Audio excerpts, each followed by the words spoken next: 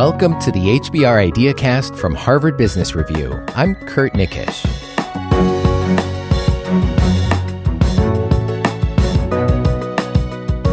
It was the late 1990s. Medical mistakes at hospitals were a big problem, and researcher Amy Edmondson had a moment of panic.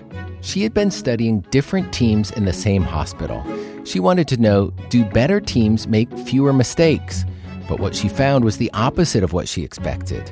Turns out the most cohesive hospital teams reported making the most mistakes, not fewer.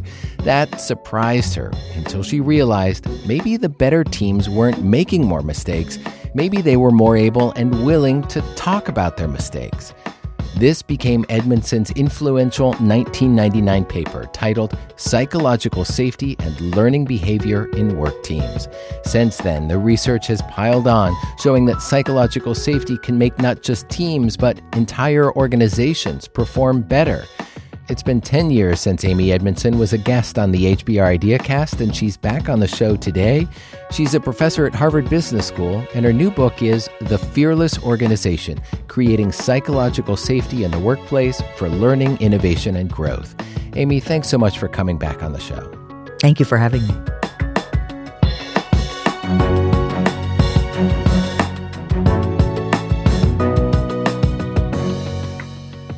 It's great to have you here because psychological safety, I can't tell you the number of times it has come up in HBR IdeaCast interviews, and it's fun to talk about it now also with the hindsight of what you've learned over the last couple decades. Now, this term psychological safety, you say it's not the best term. Why not? You know, the term implies to people a sense of coziness. Everything's going to be great, that we're all going to be nice to each other. And that's not what it's really about. What it's about is candor. What it's about is being direct, taking risks, being willing to say, I screwed that up, being willing to ask for help when you're in over your head. Why is it that probably more people would say that they don't feel psychologically safe at work than others? I mean, it still seems like it's not the norm. It is not the norm at all. In fact, I think it's unusual, which is what makes it potentially a competitive advantage. The reason why psychological safety is rare has to do with aspects of human nature, human instinct. For example, it is an instinct to want to look good in front of others. It's an instinct to divert blame. It's an instinct to agree with the boss. And hierarchies are places where these instincts are even more exaggerated. Yeah. We really want to look good, and we especially want to look good in a hierarchy. And the spontaneous way to try to achieve that goal is to kind of be quiet unless I'm sure that what I have to say will be very well received, especially by the higher ups. And these are like phrases we know in real life too, like better to be safe than sorry. Right. Don't rock the boat. Right. Don't rock the boat. No one ever got fired for silence. Yeah, right. And, I think we tend to play not to lose, right? We stay safe. I want to look good. I want to perform well. Learning is great, but, not in front of people. I don't want to have the part of learning that involves me to fail along the way. I want to learn from when that other person does it. Yeah. I love vicarious learning. Right? Yeah. Do I have to learn firsthand that this doesn't work and have everybody see my failure? I'd rather not. Yeah. Let's talk about a disaster or two where psychological safety has not been present, and it led to financial ruin. It led to colossal business failure. So one of the best examples recently is Wells Fargo, which in 2015 was considered one of the world's most admired companies. It was the shining star of banking. For anybody who doesn't know it, this is a U.S. bank with a long history. Right. And very much a kind of customer-oriented bank, household-oriented bank. And their strategy, which I think was a good strategy, was to really push on cross-selling. Of course, once you've made a customer relationship, it's easier to leverage that relationship, sell that customer more products rather than, the extra cost of building new relationships, right? Right. So it made sense to really emphasize cross-selling. And by this you mean if somebody has a savings and Right, they have a checking savings account, then account, they get a let's- car loan, then they maybe get a home loan, et Home cetera, et loan cetera. and a credit card. And in fact, they had a slogan going for GREAT, where it's GR8, right? The idea was I should be able to sell you 8 different financial services products. Oh, So wow. nice idea. And soon this idea runs up against the reality of customers' limited wallets. But rather than the executives getting the feedback from those, boots on the ground, instead the message just kept coming top down. You must do this. People had the sense that they'd be fired if they didn't achieve the targets that they were set. The managers were very tough and present. And so Stretch goals. Stretch goals. I love stretch goals, right? I'm a big fan of stretch goals. But if you want to have stretch goals, you better have open ears. So I think of the Wells Fargo story as a recipe for failure is stretch goals plus closed ears. So what ultimately happened was, of course, the sales folks started crossing an ethical line. They started making up fake customers. They lied to customers saying, if you buy this product, you also have to buy this product, right? I mean, they did a dozen little things that were just inappropriate and wrong. And ultimately, as is always the case, this comes to light. But Yeah. so the beautiful success of Wells Fargo proves itself to be an illusion of success. Why do you see this as an absence of psychological safety rather than like an incentives problem or an ethics problem? Yeah, I mean, there is an incentive story here, but I could give you in your job a poor incentive, and you could give me feedback, right? You could tell me, this actually doesn't work, and in fact, it's encouraging. If you think about it, it's encouraging some behaviors you really don't want to encourage. Yeah. And then I'd say, hey, that's really interesting. You're right. Let's tweak it. Let's talk together about what would be the best incentive to optimize our performance. And that's not what happened. So it's a psychological safety story because from what I learned, people really did not feel it was safe to push back, to say this isn't working. It can't be done. It's a lovely strategy. But the strategy in execution is discovering some new and important things about the reality of the market. And in a well-run organization, managers, middle managers, senior managers, executives would be quite interested in those data. And they would not automatically say, these people just aren't trying hard enough. Let's push harder. What about an example of a company that has mastered psychological safety in the workplace and has gained that competitive advantage that you referenced at the beginning? The one industry that is a very challenging industry to succeed in, and particularly to succeed in consistently, is the movie industry. Most movie producers, most movie houses will have an occasional hit and then a few, bombs. So Pixar is a company that has had 17 in a row major box office successes that have also been critically acclaimed.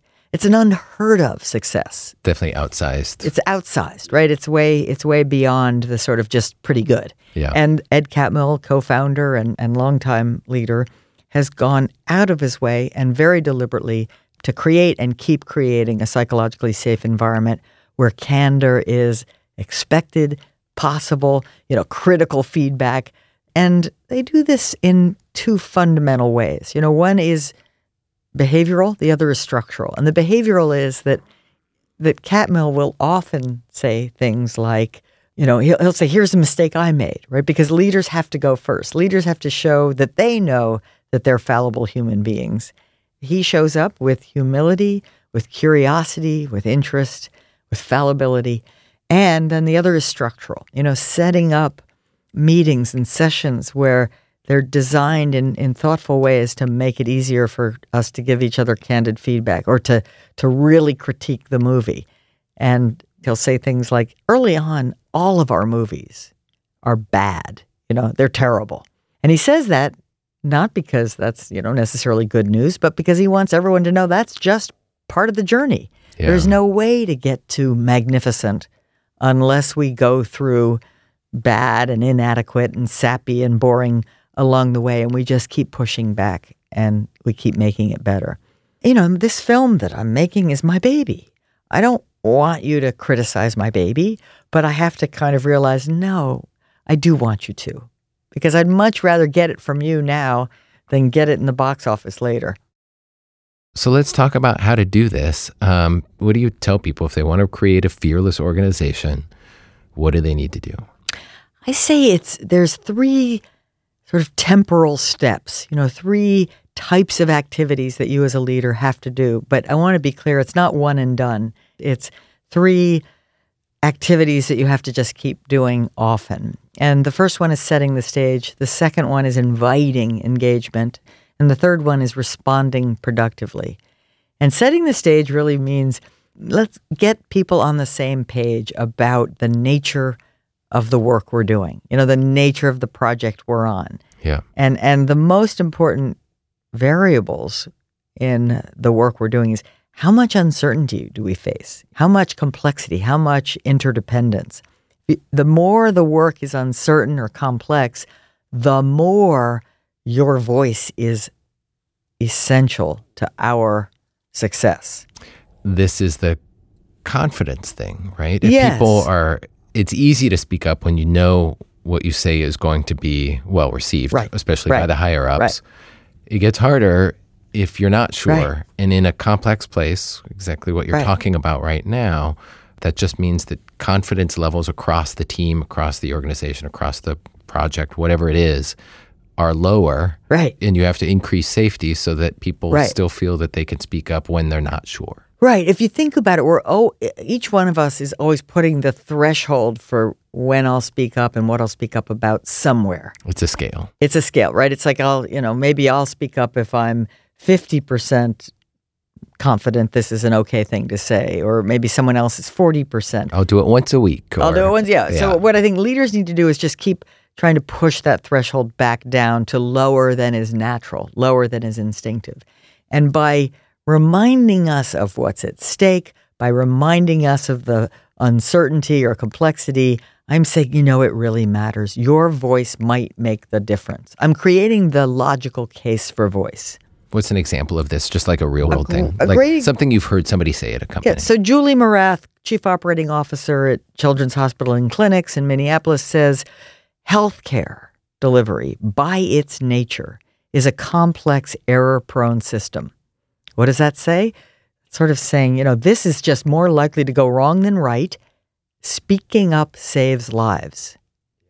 Because I think our default stance is that the work is like a factory. We're supposed to know what to do. We're supposed to do it. We're supposed to execute. We're supposed to hit our targets. Yeah. And sure, we want people trying as hard as they possibly can to perform well.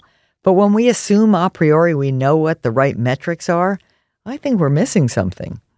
Do managers ever run the risk of appearing too soft when they do that? I think many managers worry about that risk. The risk of this kind of stuff will appear too soft. And it's easier to give the metrics. Right. It's easier to just give the metrics. That makes me appear hard-nosed. But it's also out of touch with reality.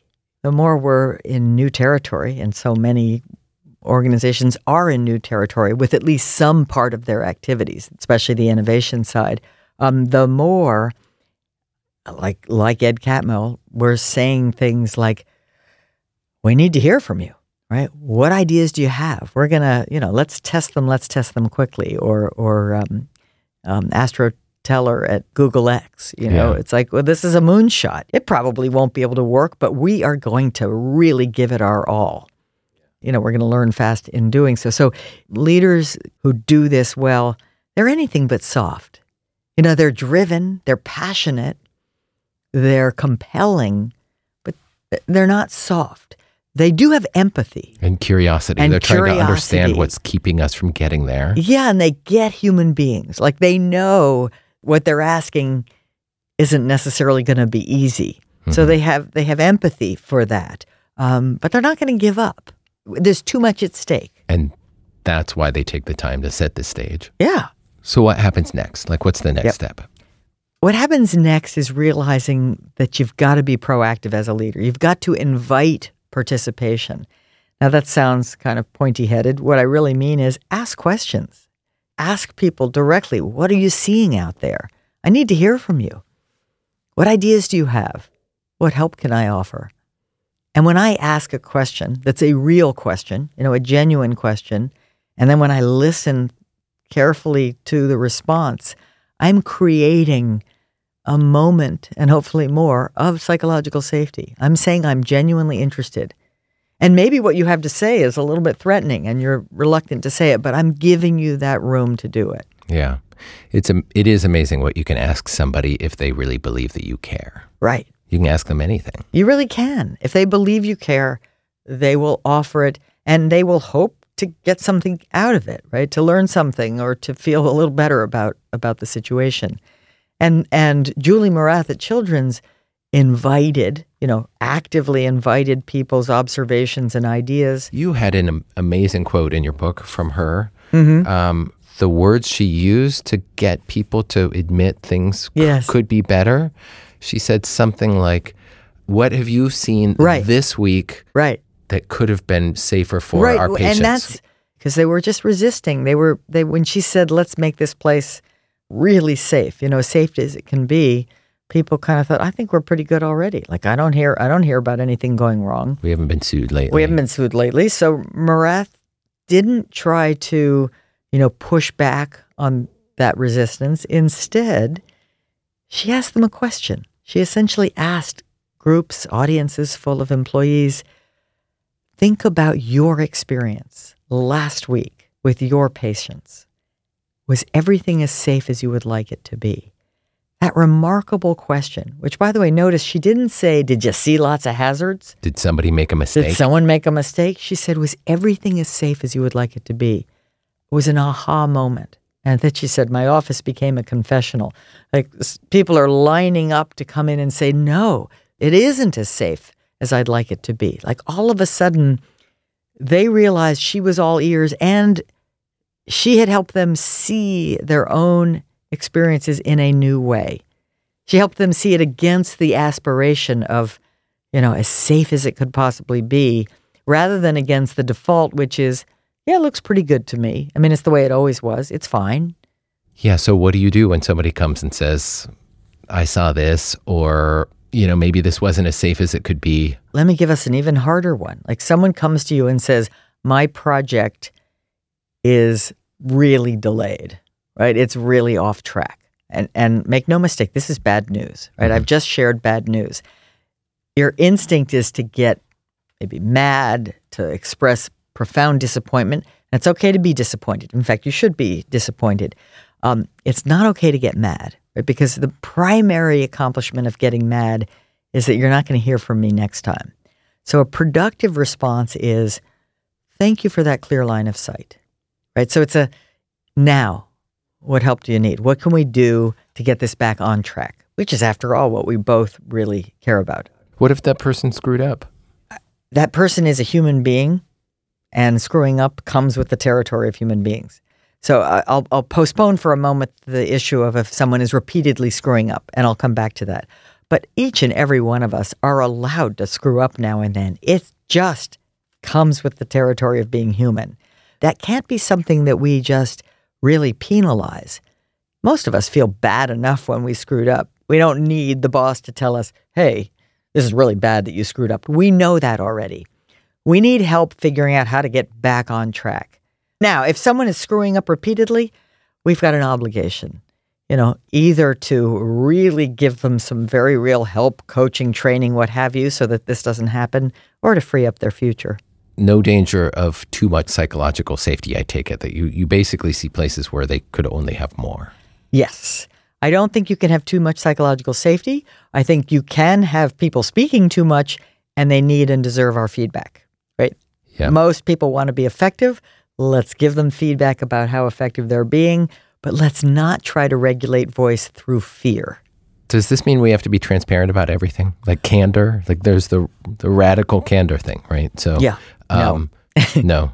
I think we have to be transparent about the relevant things. I don't need to tell you about the fight I had, with my teenage son last week. I do need to tell you about the new information I just got from the customer. We have to be thoughtful, and we have to get better and better at being thoughtful at determining what's relevant and what isn't. What about psychological safety in different cultures? Like, we've been talking predominantly about U.S. companies here. True. That's where you've done much of your research. Most of it, yeah. Does this concept still apply in cultures where organizations are more hierarchical and just the way you speak to authority is different and the way you work together is different? It's such an important question because it's tempting to say, this doesn't apply to places like, say, Japan or countries where power distance really matters, where hierarchy really matters. And tempting as it is, we have to push back and say, no, it does apply because the nature of the work is the same. But if they're trying to come up with innovative new products, it's just as important to be hearing ideas from people. If they're trying to do quality improvement on an existing production line, it's just as important that people tell them when things aren't working well. So what I like to say is psychological safety is just as important for excellence in any organization around the world. It's just harder to get there. Or you have to devise a system. The challenge is harder. Design ways to get past it. Right. And in fact, if you think about the Toyota production system, for example, they designed this beautiful thing called the end-on cord, right, which is a physical reminder that not only is it okay, but we expect and need you to pull that cord when you see something that's just not quite right, even if you're not sure. Like, err on the side of inclusion, they say. And it would be harder, let's say, for a Japanese associate to, raise his hand and say, come, me. But pulling a cord quietly that lights up a lantern, that's not so bad. That I can do. So they're putting that nice scaffolding in place to make it easier. And having accomplished that, created that kind of psychological safety to speak up about problems, they created a remarkable competitive advantage. What have you learned about psychological safety that over the past, couple decades since you first researched this, and the economy has changed quite a bit for many, many people? What have you learned about psychological safety that you didn't anticipate and surprised you? One thing that really surprised me was the Google study, Project Aristotle, which was written up in the New York Times a couple of years ago. The goal of the study was to find out, what distinguishes high-performing teams from low-performing teams. And of course, they put all sorts of things in there, where you went to school, gender mix, everything you would think of in human capital that might predict team performance. And nothing worked, right? Until they stumbled into the concept of psychological safety and found that it was just a very powerful predictor, right? In fact, the most powerful predictor of team performance at Google. If you had asked me, would psychological safety have been the big predictor of team performance at Google, I would have said, I don't think so. I think all those folks are going to be pretty able to take care of themselves, right? They've been told their whole life that they're really smart. They've done well in school. They're gonna show up and they were selected carefully. They're selected carefully. They're going to expect their colleagues to be very interested in what they have to say. But even at Google. So to me, that was quite a powerful and surprising moment, even at Google, which really means that leadership matters enormously, that, team leaders, project leaders, even at a place like Google, can make this a great, energizing experience or a kind of unsafe experience where people are holding back. And then that has real consequences for the team. And that means that if you're at a place where you don't have it, by trying to be this type of leader or this type of manager, you can make a big difference, especially at a place where it isn't present. Right. Such opportunity. I mean, I think there's a lot of latent, untapped talent because people are not making it psychologically safe enough to get that talent, right, put it to good work. You've had employees who, for a long time, have had great independent thoughts about how to improve things and just haven't said it. Right. So that was one surprise. Another, and this isn't so much a surprise, but over the years, I'm often asked, well, how do you explain the Ubers or the Apples of this world where sure doesn't look psychologically safe, and yet their, market cap is, enormous. And I thought about that when you mentioned Pixar, and I thought about Steve Jobs. Yeah. And so I always want to explain, there is an observed and quite robust correlation between psychological safety and learning and performance. That does not mean that this is you can't have high performance without it. You sometimes have high performance because you've just got a great strategy. It's brilliant. No one else is doing it. Or a product that is irresistible. And what I like to say is you're getting away with it in a way.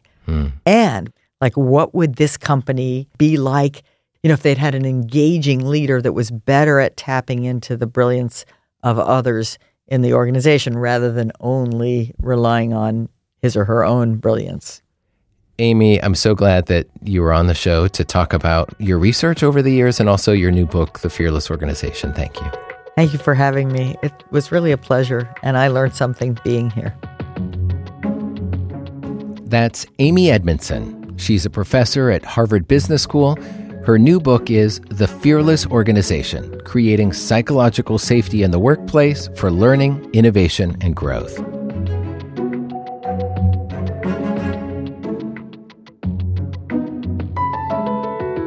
This episode was produced by Mary Dew. We get technical help from Rob Eckhart.